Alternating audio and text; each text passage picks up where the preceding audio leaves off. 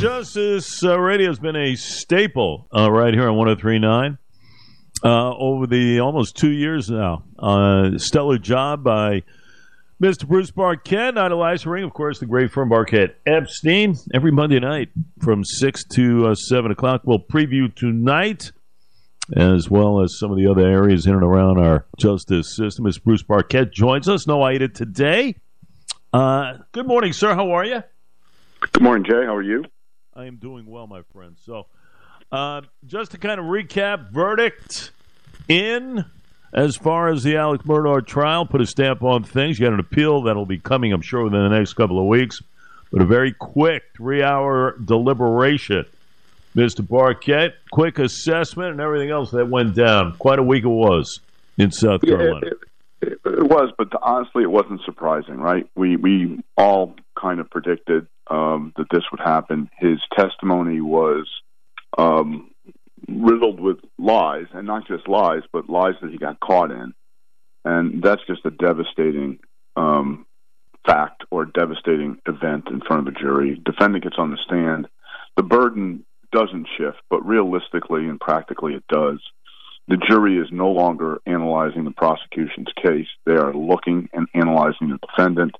If they believe the defendant, he's in the ball game. If they disbelieve him, he's done. And look, when I put clients on the stand, and I've done it many times, I tell them that they are under a what I call a one-lie rule. You get caught in one lie, big or small, you're done. You don't get, it's not basketball, you don't get 5 or 6 fouls and a couple of big ones, you get none. You have to be perfectly truthful. Your testimony has to be perfect, unflawed, nothing wrong with it. And it was just terrible. And the worst lie, of course, was that he told police that he wasn't at the scene at a point in time just prior to the murders.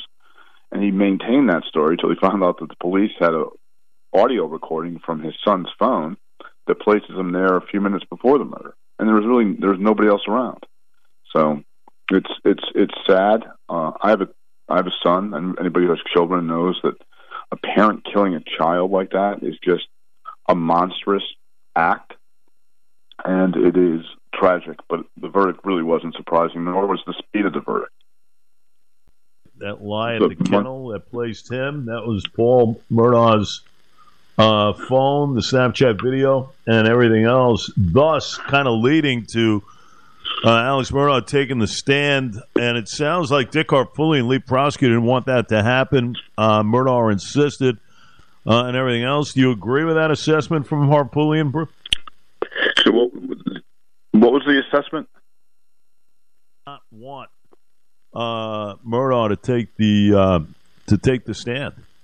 In testimony earlier this week. I think he had, honestly, in fairness to the defense attorneys, I think he was almost in a no-win situation. That lie that I just spoke about, that was already in front of the jury.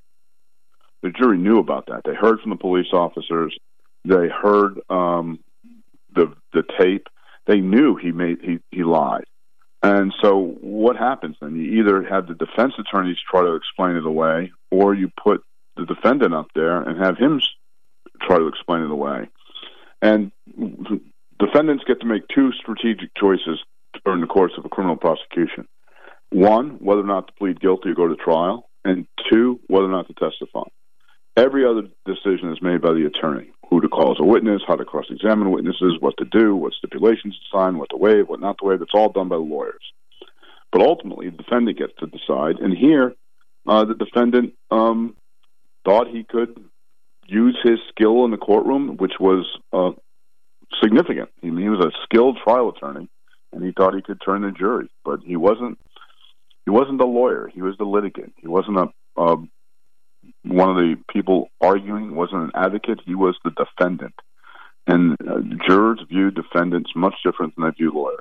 So it was maybe the only decision he could have made, and it just didn't work out for him.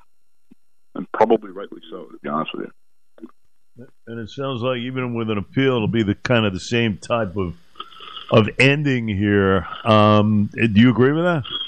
Yeah, this appeal is going nowhere. I don't think the evidence here is overwhelming, and even if there are errors in the course of the trial, there's a concept in appellate practice for criminal defendants that's called harmless error. In other words, you're not entitled to a perfect trial. You're entitled to a fair one.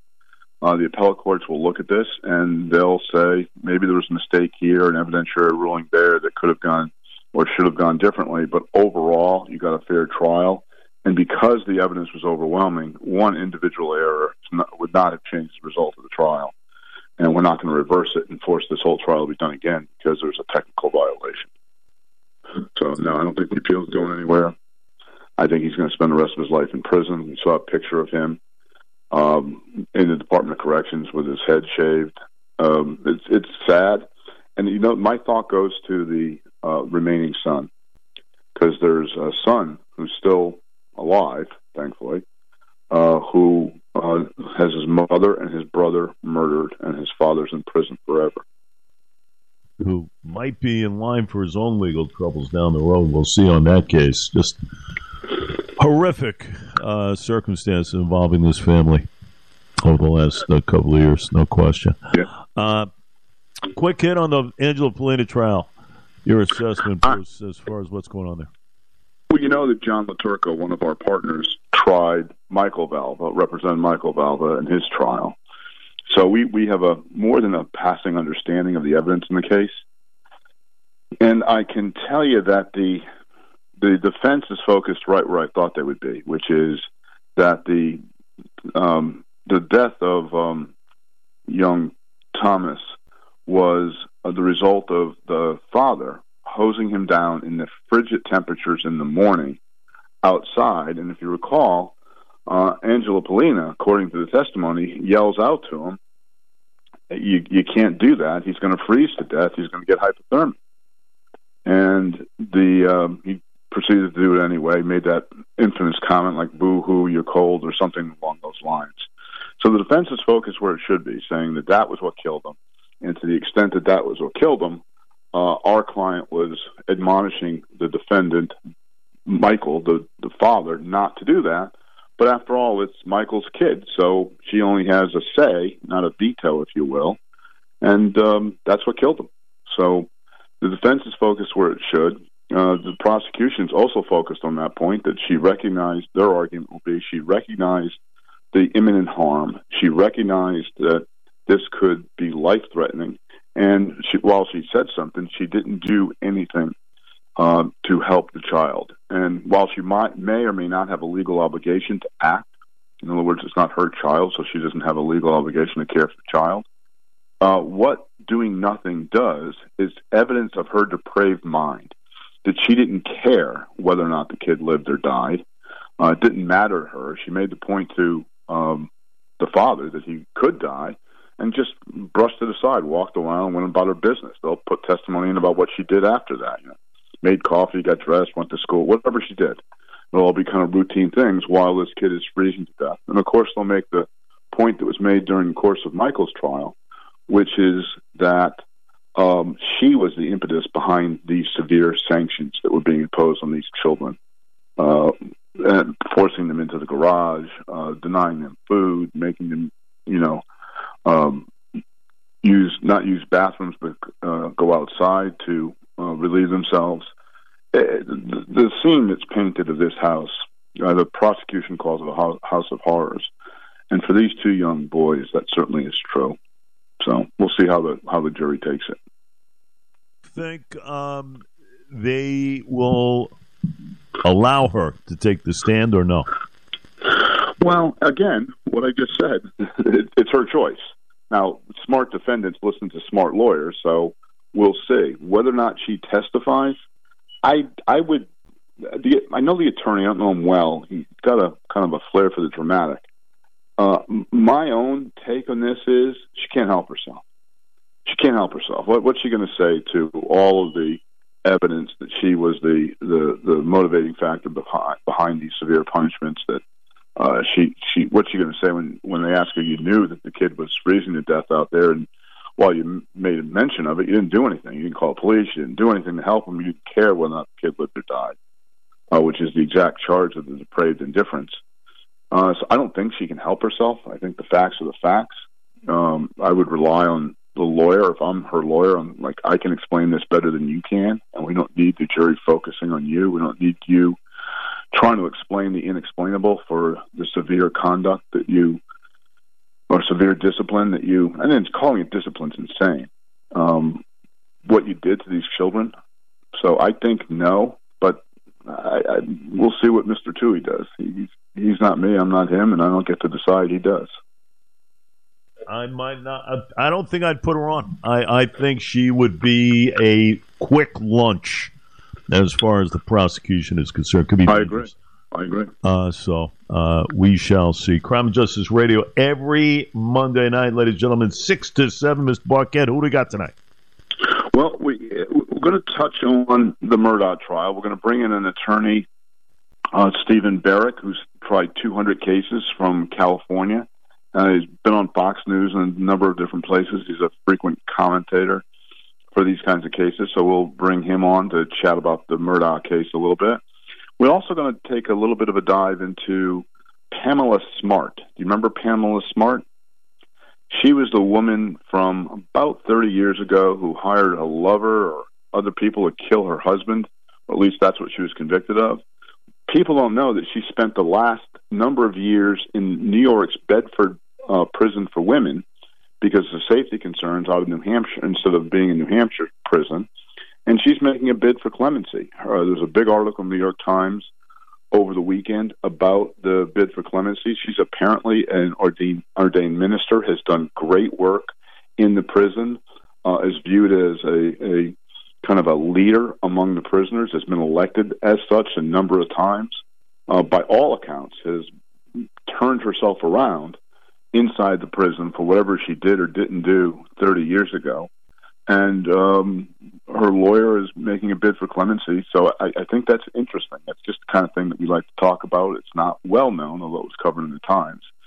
So we'll take a little bit of talk about that. Of course, we'll touch on Paulina's trial to some degree, and Trump is always an interesting topic because he's about to get indicted, isn't he? He's going to get indicted in a couple of different places. Well, he is streamlining through CPAC and everything else. So we'll see what that does to 2024. Meanwhile, the other guy continuing his situations in and around the country with his book and whatnot out in California. You know, the Pamela Smart thing is so interesting. I think they did a movie. I think it was a movie with Nicole Kidman. I think it was. Yes, absolutely right. Look, this trial was in 1990. It was a trial of the century before O.J. was the trial of the century. Absolutely. And that was a fascinating situation. Folks sentenced to life in prison without parole for recruiting her teenage lover to kill her husband. Yeah. One of her advocates is a public relations person who does a lot of wrongful conviction work by the name of Lonnie Sori. He hails from Long Island in New York City. He's worked on cases like Marty Tankliff's. He's worked on West Memphis 3 and a number of other wrongful conviction cases. So he has been helping with getting the publicity, getting attention on this case. He does a great job with these cases. He really does. I know that lawyers get a lot of the attention, a lot of the credit, but I'll tell you right now that many of these individuals do not get out of prison. I put Marty Tankliff in that category, if not for the publicity surrounding their attempts to get out. You really do need to turn the public's attention or attitude before you can get the judges involved. And Lonnie did a brilliant job with that with Marty. He did a brilliant job with the West Memphis 3 other cases, and he's working here for Pamela Smart along with her lawyer. So we'll see how this goes. I would not be surprised to see her get out of prison, given her magnificent record in prison and given the very good advocacy from her lawyer and from Lonnie. I think it was a media circus back in the day. Really, one of the first cases, high profile wise, folks, about a sexual affair between a school staff member and a student. And again, it's inspired that movie with Nicole Kidman. So, interesting. We will be listening tonight, my friend. 627, Crime and Justice. And a little plug for Aida and I are going to take a little hiatus for about 4 to 6 weeks. We have a federal quadruple homicide and international narcotics conspiracy trial that we're going to be doing in federal court in White Plains. It was a death penalty trial up until about a month ago, when the Biden administration decided not to seek the death penalty against our client. But given that work, we're going to have to say, hold on to Crime and Justice Radio for a few weeks, let our colleagues take over, and we'll see you again, Jay, in April. But don't be a stranger. Give us a call every once in a while, and maybe we can chat. And you have piqued my interest at this point, even more so. Oh, it'll be a fascinating trial. There's a staggering amount of evidence on the surface against our client. He's been in jail for 6 years. Most notably, he was the individual in the cell when Jeffrey Epstein initially tried to kill himself. So and it was a death penalty trial in the Southern District of New York up until, like I said, a few weeks ago. So we have Aida and I are leading the team. We have a couple of other lawyers from different areas in the country working on this with us. But we are about to embark into, they say, 4 to 6 weeks of every day, all day, fairly intense litigation in the federal court. So we'll see on the other end of that, see how we do. Incredible. And I'll tell you, we look forward to, kind of recapping and everything else once we get you back in play. Excellent stuff, my friend. Bruce and Aida, ladies and gentlemen, Crime and Justice Radio. It's every Monday night from 6 to 7 o'clock. Best of luck in this case, and we will chat, my friend. Thank you. Talk to you later, Jack.